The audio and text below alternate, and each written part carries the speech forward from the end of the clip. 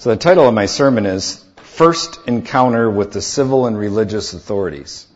First encounter with the civil and religious authorities here in Acts 4. Now you may recall that a great miracle had taken place, and that's where we're at. Chapter 3, this great miracle had taken place. This guy who was in his 40s, who had been outside the temple for decades and decades and decades, is suddenly healed. Everybody knows him. Everybody's seen him, whether they've only seen him for a few years because they're a young kid or they've seen him for decades because they're an older person.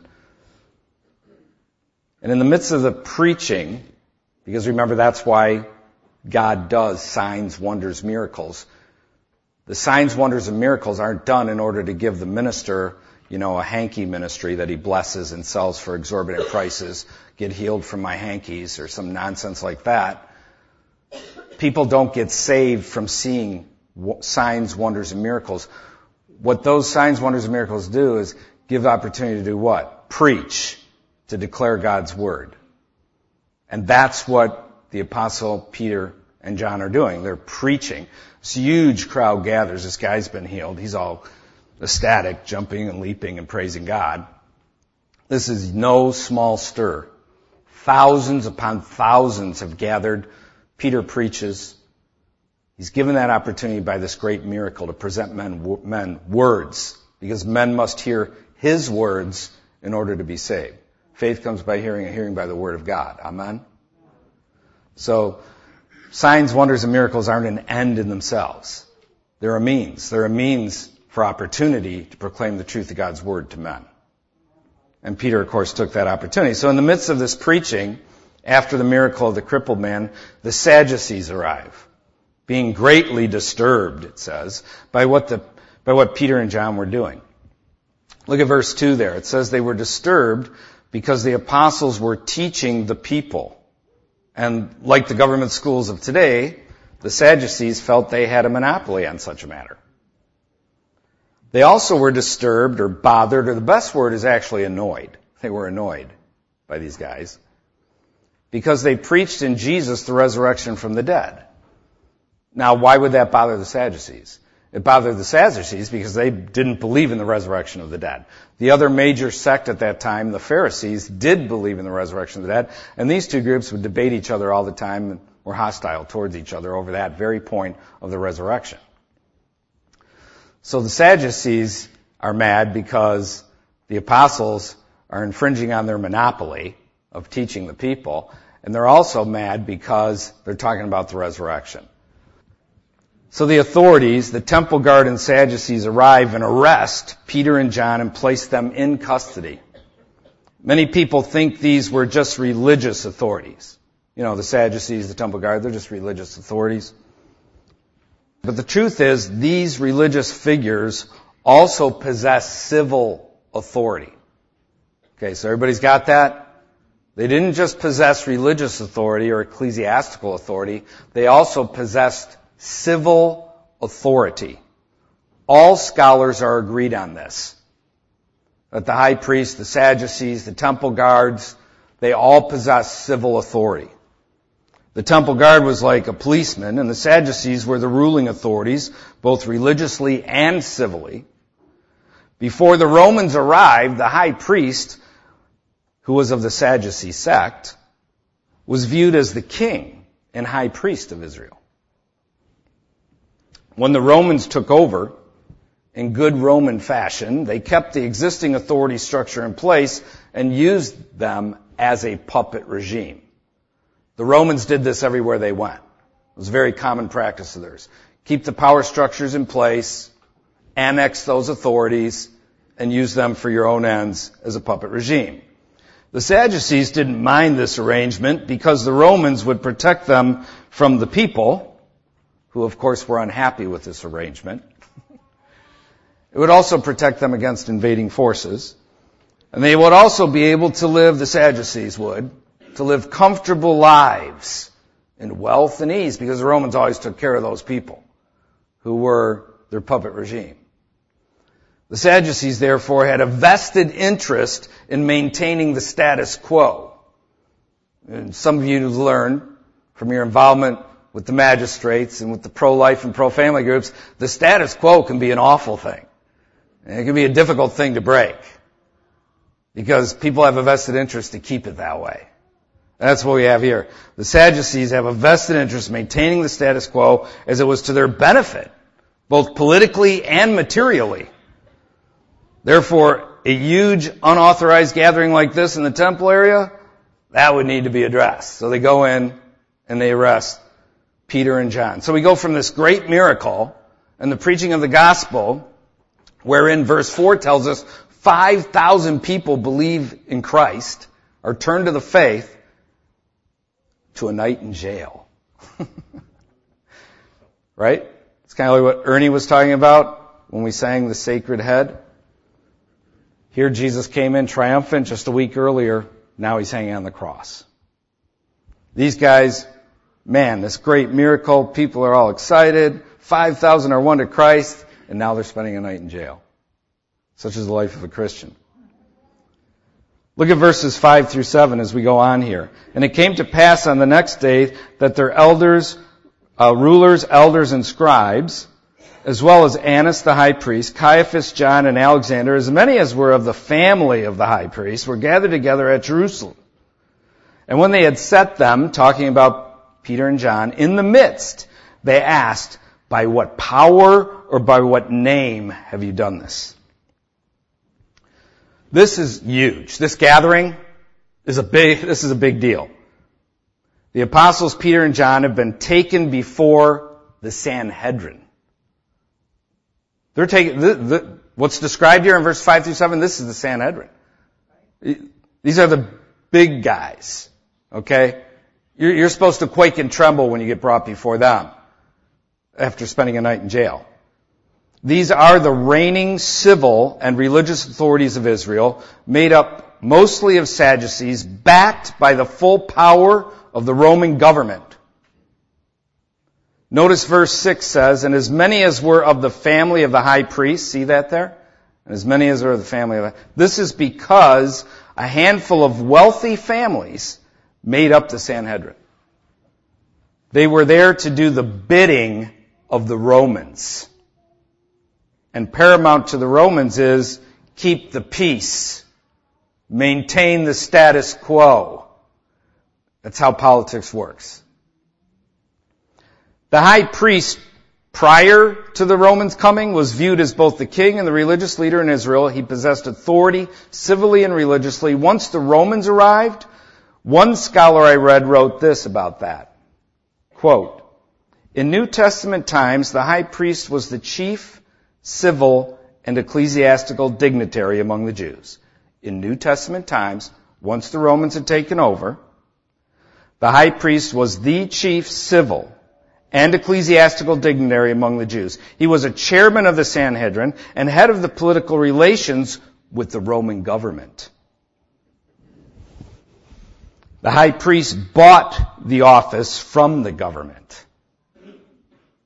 You bought that office. And it was worth buying because it got you all kinds of more money once you possessed it.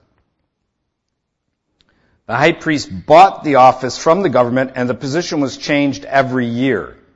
Since an ex-high priest, the scholar goes on to say, since an ex-high priest kept his rights to the dignity of the office, a kind of oligarchy of high priesthood was established with many of the privileges being shared by members of his family. Hence verse 6.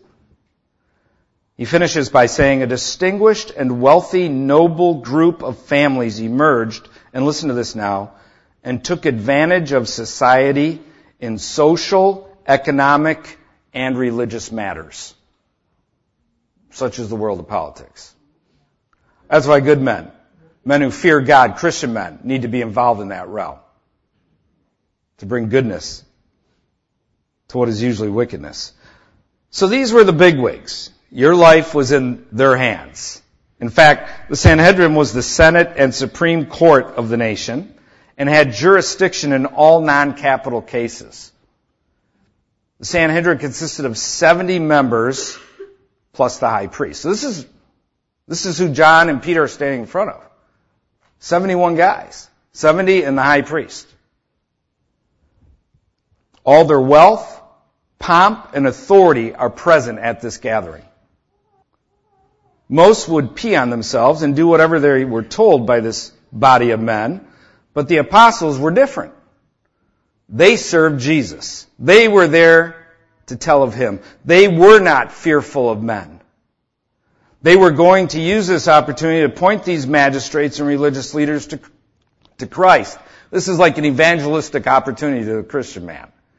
Okay, you're going to drag me in here? Well, all 71 of you together, I don't even have to make individual appointments with you?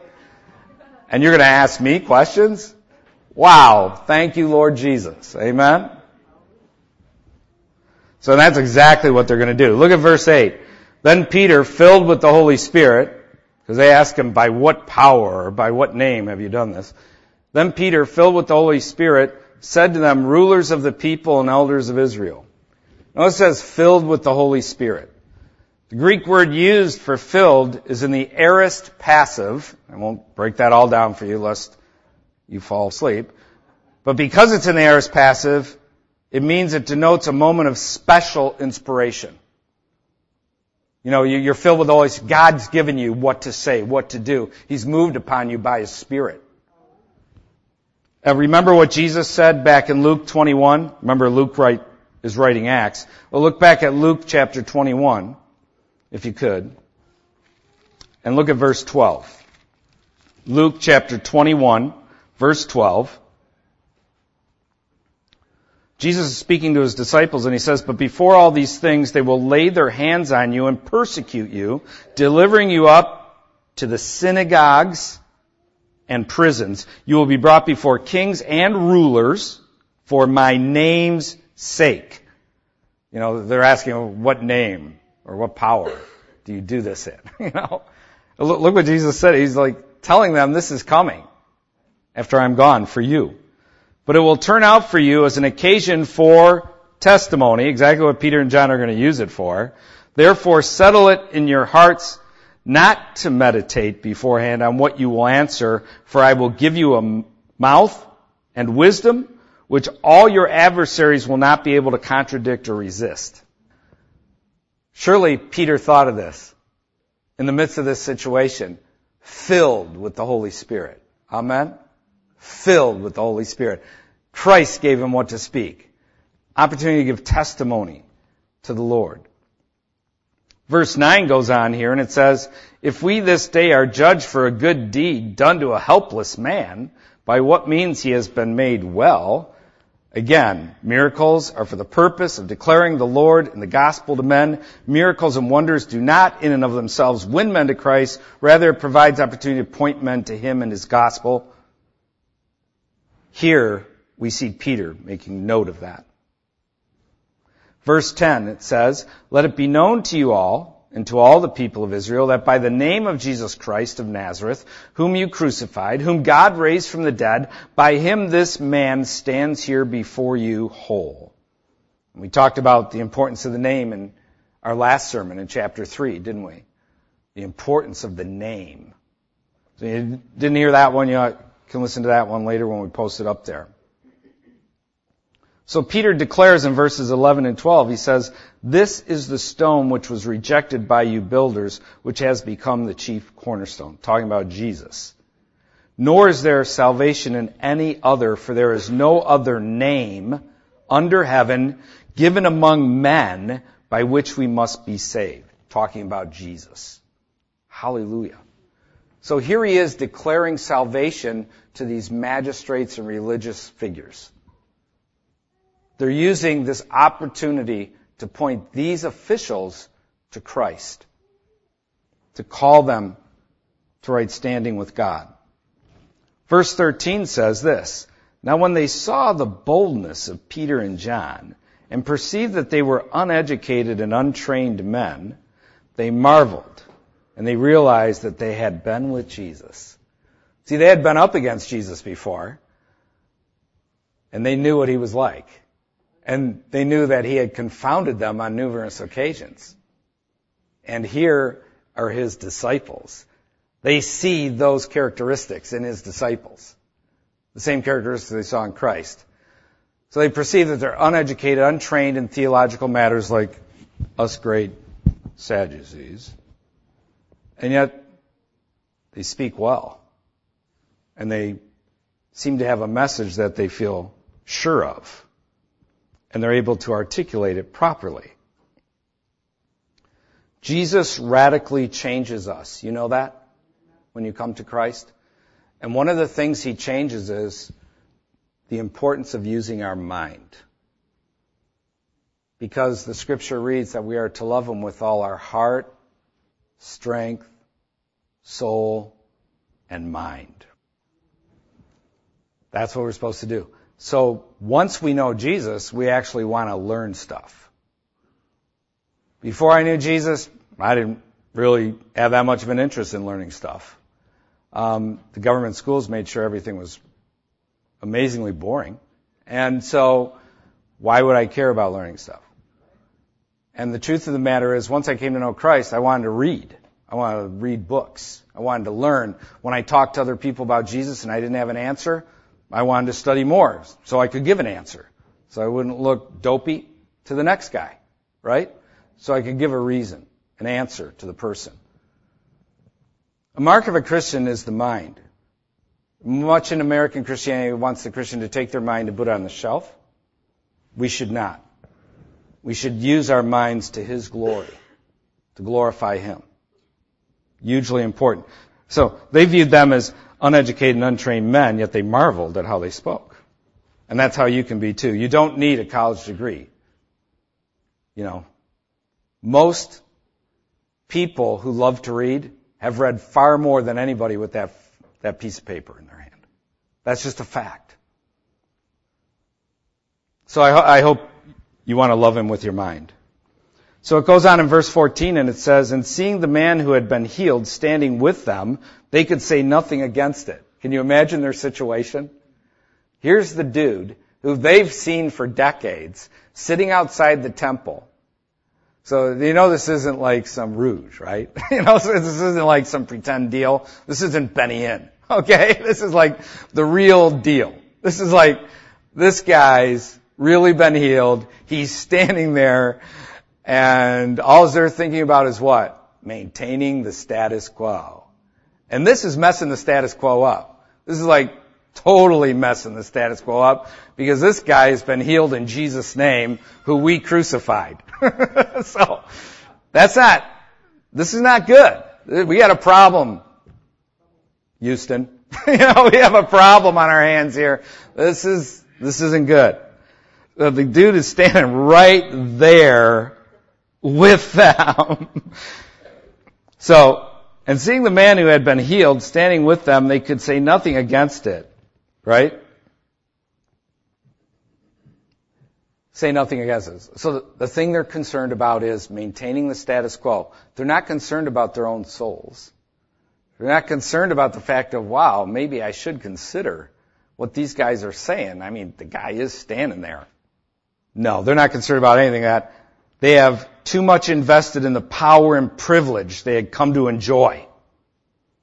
So look what happens next, verses 15 and 16. But when they had commanded them to go aside out of the council, they conferred among themselves, saying, what shall we do to these men? For indeed, that a notable miracle has been done through them is evident to all who dwell in Jerusalem, and we cannot deny it. Why was it evident to all who dwelt in Jerusalem? Because everybody came to the temple. Everybody had seen Him. Even if you were a little kid, you've seen Him for a few years. If you're an older person, you saw Him for decades. And here He is standing there. He's totally healed. And they're pointing men to Jesus, the guy we crucified. What are we going to do about this? And this is messed up. And by the way, think of the wisdom of God in healing this man of all people in order to provide opportunity to point men to Christ and to put these wicked men in the pinch they now find themselves. You can't make that stuff up. Talk about the wisdom of God in healing this man. So in verse 17 it says, but so that it spreads no further, because that's their main concern, that it not spread any further. Little did they know 5,000 had believed already. There's going to be some spreading going on, right? But so that it spreads no further among the people, let us severely threaten them. Not just kind of threaten them, not just kind of read between the lines threaten them. Let's severely threaten them. That from now on they speak to no man in this name. The importance of the name again. I'm sure you listen to chapter 3's sermon on that. So they decide to threaten them. And an historical point that needs to be made here is that in Jewish law, ignorance was a defense in non-capital matters. Ignorance was a defense in non-capital matters. So those who violated matters had to be warned first. That is precisely what the Jewish leaders are doing here to Peter and John. They could only do what they were doing, threaten them. I can assure you they wanted to do far more. And after this, during future confrontations between the disciples and the authorities, they would do more. Verse 18, let's go on. So they called them and commanded them not to speak at all nor teach in the name of Jesus. So they warned the apostles to not speak at all in the name of Jesus. And how do the apostles respond to this severe threat? Did they say, "Oh, definitely, we simply did not know. You are the civil authority, so we will do whatever you say"? Romans 13 is clear. We should do whatever you say. Your voice is the voice of God. We have read Thomas Hobbes, and all our American ministers have taught us well. We will obey. Is that how they responded? To them, ordering them not to any longer speak of Jesus? No, that's not quite how they responded. Verses 19 and 20 show us how they did respond. But Peter and John answered and said to them, "Whether it is right in the sight of God to listen to you more than to God, you judge. For we cannot but speak the things which we have seen and heard." Amen. They're like, we're just going to continue to tell people about Jesus. It's like they didn't say it like, we're just going to go tell people about Jesus, but that's what they were saying to them. We're just going to tell people about Jesus. Right? That's what they're saying. The apostles make clear here in the very first confrontation with the civil religious authorities the standard for God's people found throughout Holy Writ. That when the state commands that which God forbids, or forbids that which God commands, we are to obey God rather than man. Amen? That is the standard, Old Testament, New Testament. And here they declare it right here. This will come up again and again in Acts, and I will address this matter further in a subsequent sermon, but let's move along. Verse 21, so when they had further threatened them, see, they were like, these guys aren't getting this. It's like, we didn't like that answer. That was pretty messed up. So we'll threaten them some more. Okay? And that's what they did. So when they had further threatened them, they let them go, finding no way of punishing them because they couldn't lawfully do so. They had to warn them first. And it also says, finding no way of punishing them because of the people, since they all glorified God for what had been done. They could not punish them further as they had to serve them notice first. They're hoping that their threats will do the trick, that like the American Christians of our day, the apostles will find a way to justify their voluntary silence, and that will be the end of it. Because American Christians, we're so great. We are so great at justifying our silence. It's a sad state of affairs.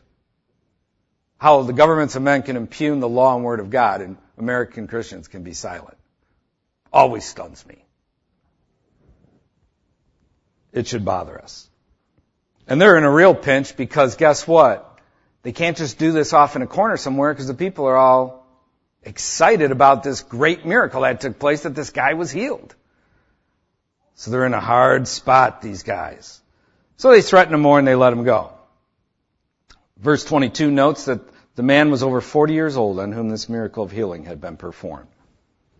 So this was some 5-year-old kid who suddenly had some physical transition take place, right?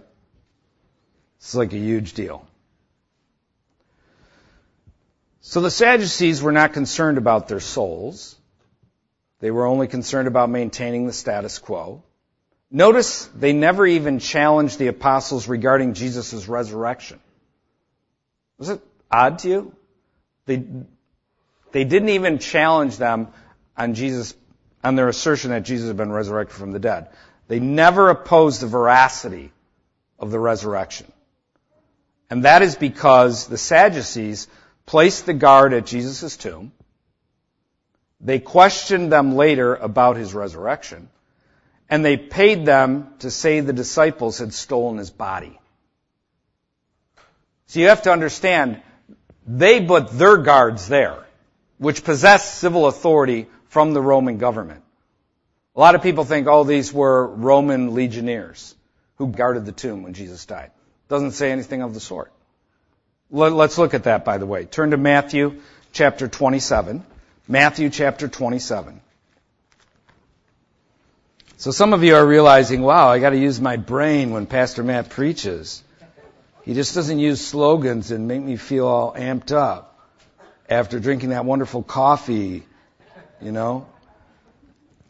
So anyways, Matthew chapter 27, verses 57 through 66.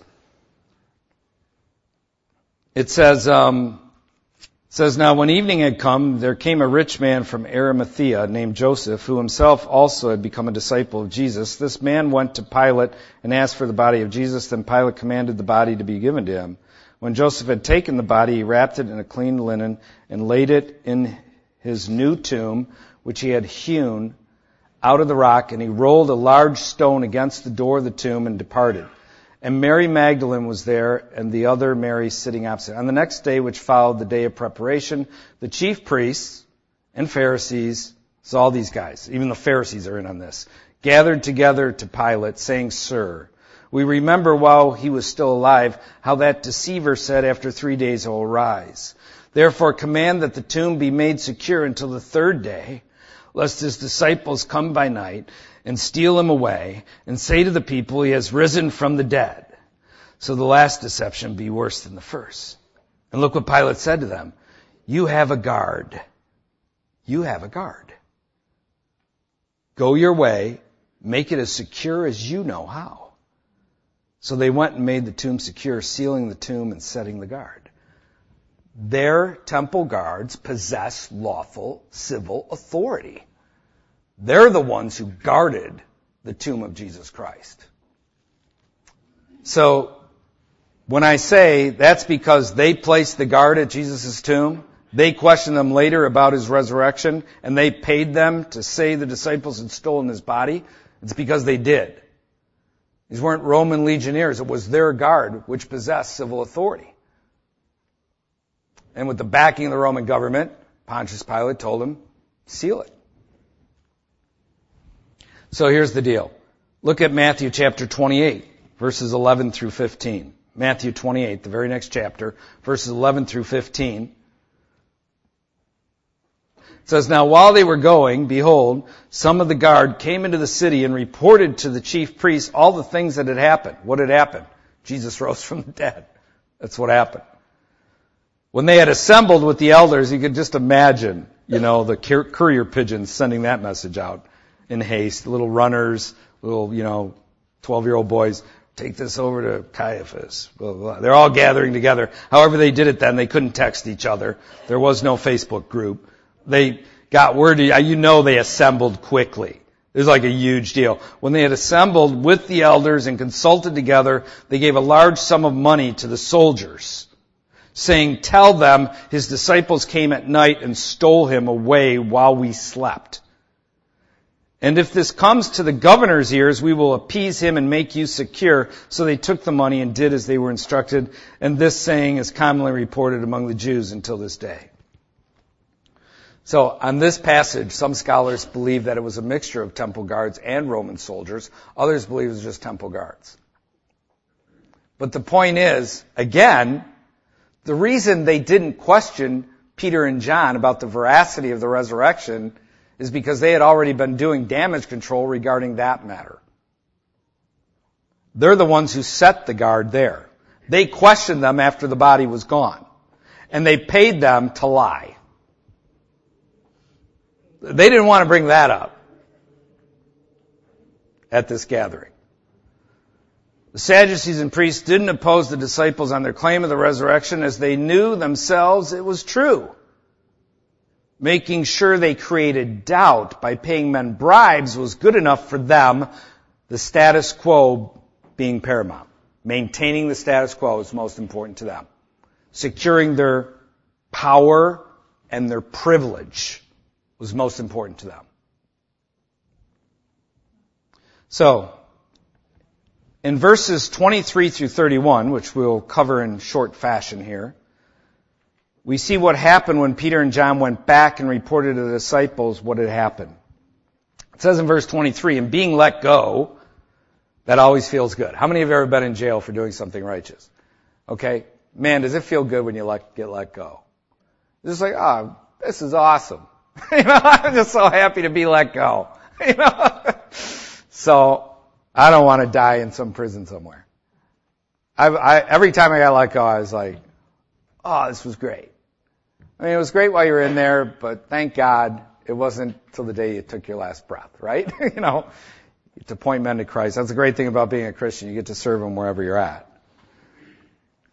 So anyways, and being let go, they went to their own companions and reported all that the chief priests and elders had said to them. And verse 24 says, so when they heard that, they raised their voice to God with one accord and said, Lord, you are God, who made heaven and earth and the sea and all that is in them. They decided to cry out to God and pray. Because of these threatenings, because of this confrontation with the civil and ecclesiastical authorities, they decide to pray. That's their response. Verses 25 through 27 goes on and says, who by the mouth of your servant David have said, why did the nations rage and the people plot vain things? The kings of the earth took their stand, and the rulers were gathered together against the Lord and against His Christ, or His anointed. For truly against your holy servant Jesus, whom you anointed, both Herod and Pontius Pilate with the Gentiles and the people of Israel were gathered together. Gathered together. And this is the whole history of the world. Conspiring to destroy the Christ and Christianity. To undermine His kingdom and oppress His people. That is the whole history of the world.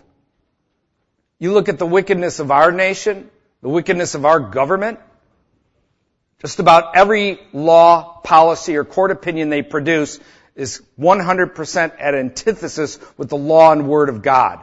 They are at war with Christ.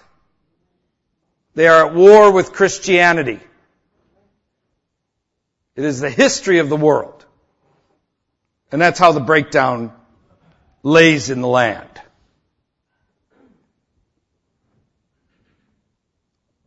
But look what verse 28 says. It says, to do whatever your hand and your purpose determined before to be done. God is the great sovereign. He uses everything, even bad, for His purposes and good.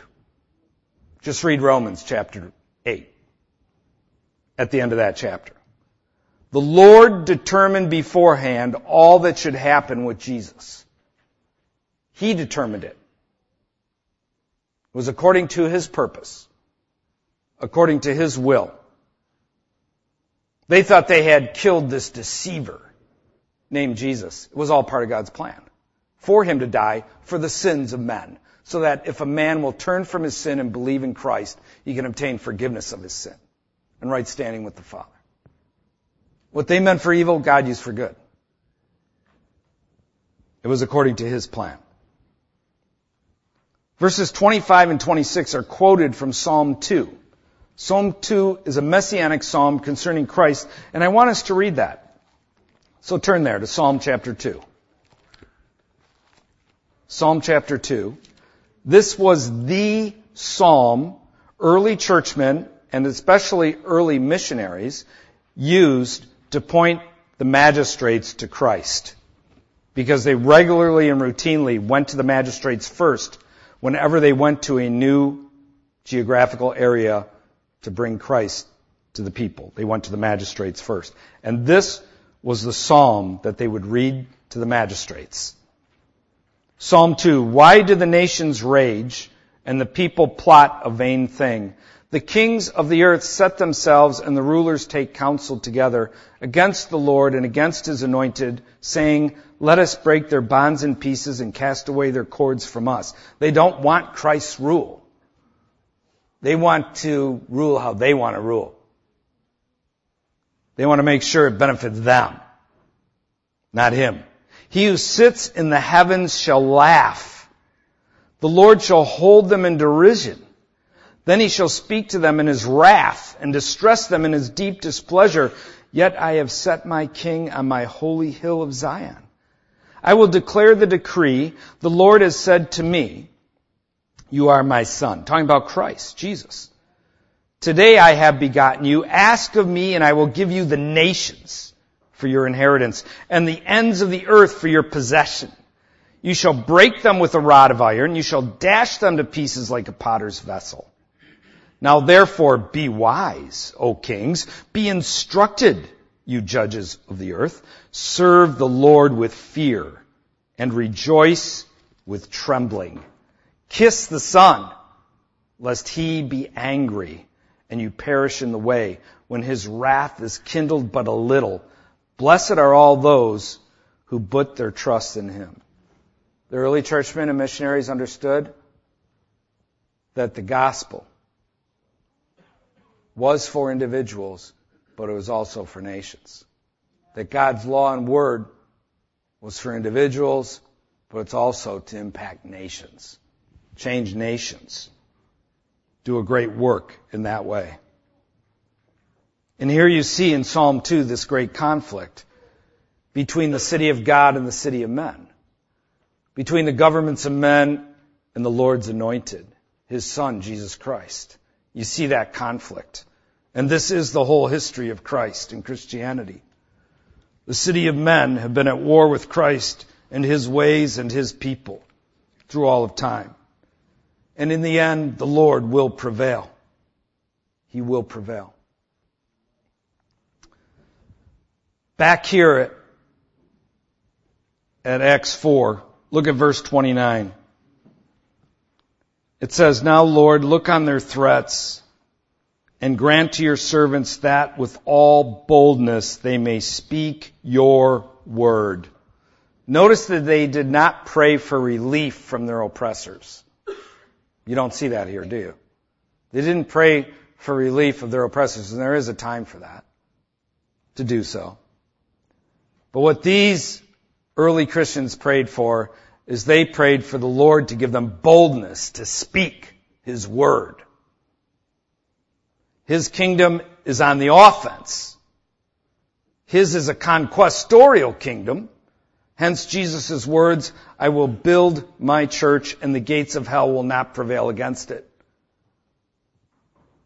That is not a defensive statement. That's an offensive statement. The kingdom of God is moving forward in the earth and the gates of hell are trampled before his kingdom. They will not prevail against him. His kingdom is not on the defensive, as most all of Christianity has made it into. Rather, it is on the offensive. You have a sword. It is his word. Wield it. Our days are short on this earth. Wield it. Wield the sword of the word. Point others to the Christ. In verse 30, as it goes on here, it says, by stretching out your hand to heal, and that signs and wonders may be done through the name of your holy servant Jesus. Again, Luke juxtaposes miracles and wonders with preaching the word. You see that? Verse 29 and 30? That is the reason for such a sign. They provide an opportunity to preach and call men to repentance of sin and faith in Jesus. Verse 31 says, and when they had prayed, the place where they were assembled together was shaken. Remember, it's just like back in chapter 2, on the day of Pentecost. Where they were assembled together was shaken. This is a fresh outpouring of the Spirit. And they were all filled with the Holy Spirit, and they spoke the word of God with boldness. This is the result. A fresh filling of the Spirit and the word spoken with boldness. Though you may want to get up in the morning and grab your phone and see what the latest thing the guy you're debating had to say. So like you're in a chess match and you can say back what you have to say. Or like you want to look up and see what, the latest news is. Do we even exist anymore? I woke up one morning this past week, I thought the whole world was going insane. I did that one morning. That was the first thing I did in the morning. Check out the news. Didn't even get out of bed yet. Looking at the news. I'm like, what in the world? Oh, this place, we're doomed. So often I read stuff and I'm like, we're doomed. So like, New York is declaring mandated, government-demanded vaccinations with threats of criminal reprisal to parents who don't vaccinate their kids.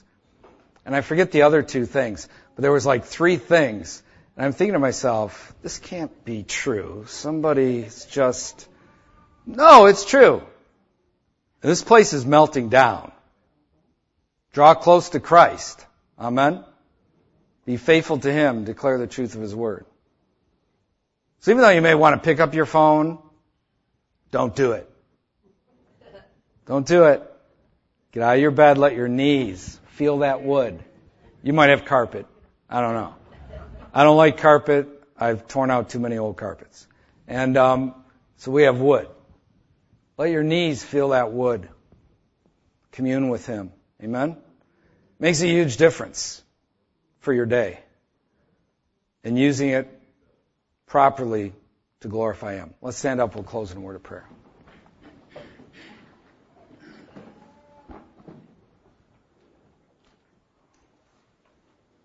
Hallelujah, Lord. Father, we rejoice in You and give thanks to You for this time we had in Your Word, and we thank You that You have preserved it so that we can study it and know Your ways and Your thoughts. So we can see You at work in the affairs of men. And Lord, build within each one here Your kingdom. Cause each one's heart to burn within them, to want to point others to You, to declare the truth of Your law, Your word, Your gospel to men, to not hide it under a bushel, but to point men to You in all areas of life. Lord, I ask and pray that Your goodness would extend to each home. I pray that each man here would open Your word to his wife and his children, that they would talk about the things of You. Lord, be glorified through each one of our lives, I pray. Use each one here by the power of Your Holy Spirit. And I ask these things in Jesus' name. Amen. Praise His name. Could be seated, and we're going to take communion at this time. And you can feel free to take communion with us as long as you're a Christian. If you're not a Christian, we ask that you not take communion, as the Lord's table is only for believers to observe. But if you are a Christian, feel free to join at the Lord's table with us. And we observe His table every week at Mercy Seat.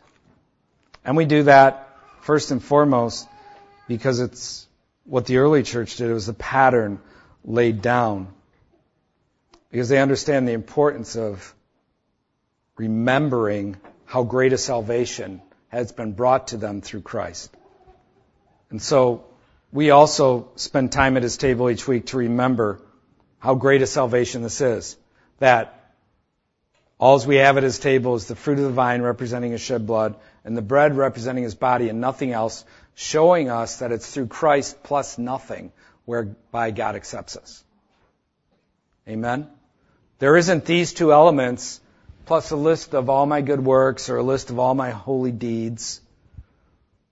The good works I do, the holy deeds I perform, those things are the result of my saving faith. They're the evidence or the fruit of my saving faith. I don't do those things to try and obtain God's acceptance. Rather, I do them because I have obtained His acceptance. That's massively important to understand.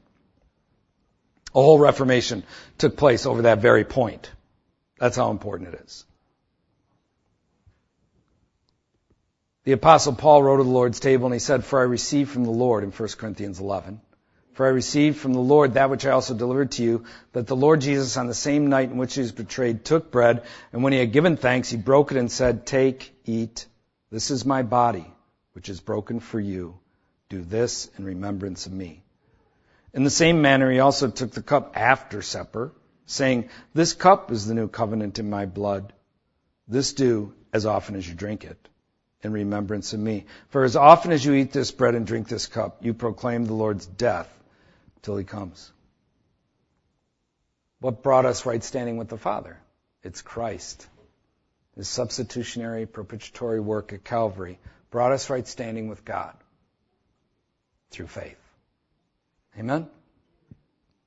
Praise his holy name. And that's what we're reminded of here. That whether we've been a Christian for 5 seconds or 55 years, our sole approach to the Father is always only through faith in Jesus plus nothing. Only through Christ do we obtain right standing with God. Let's pray. Lord, we thank you for this great salvation that you have provided us with through your Son. We thank you that you redeemed us not with corruptible things like silver or gold, but with his own precious blood. And Lord, I ask and pray we would therefore be your faithful ambassadors in the earth, making known your holy law and this great salvation to men, that we would understand the importance of doing that. Hallelujah, Lord. Lord, I ask that you move upon each one here this coming week by the power of your Holy Spirit, impressing upon them to tell others of you. Be glorified through our lives, we pray in Jesus' name. Amen. Let's partake together.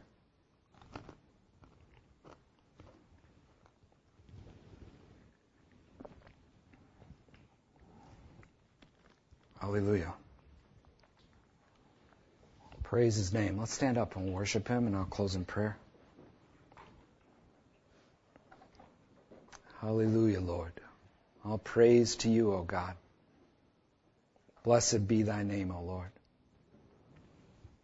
Father, we thank you for this time at your table, thinking well upon your great salvation that you provide us with. Lord, may we serve you in the earth, I pray. And Lord, I ask and pray now that you watch over all those who are going to be traveling on this campus tour. Guide and lead that effort, O Lord, and use it mightily in the lives of many. Cause no small stir upon the campuses, we pray. Man cannot contrive such things. They have to be birthed by the power of your Holy Spirit. We pray that they would be. Lord, we ask and pray that those who name your name there would deepen their walk because of our walk with you because of our visit there. Lord, all the brothers and sisters here, regardless of where they're headed this week, in the marketplace, their workplace, wherever they may go, anoint them powerfully by your Spirit.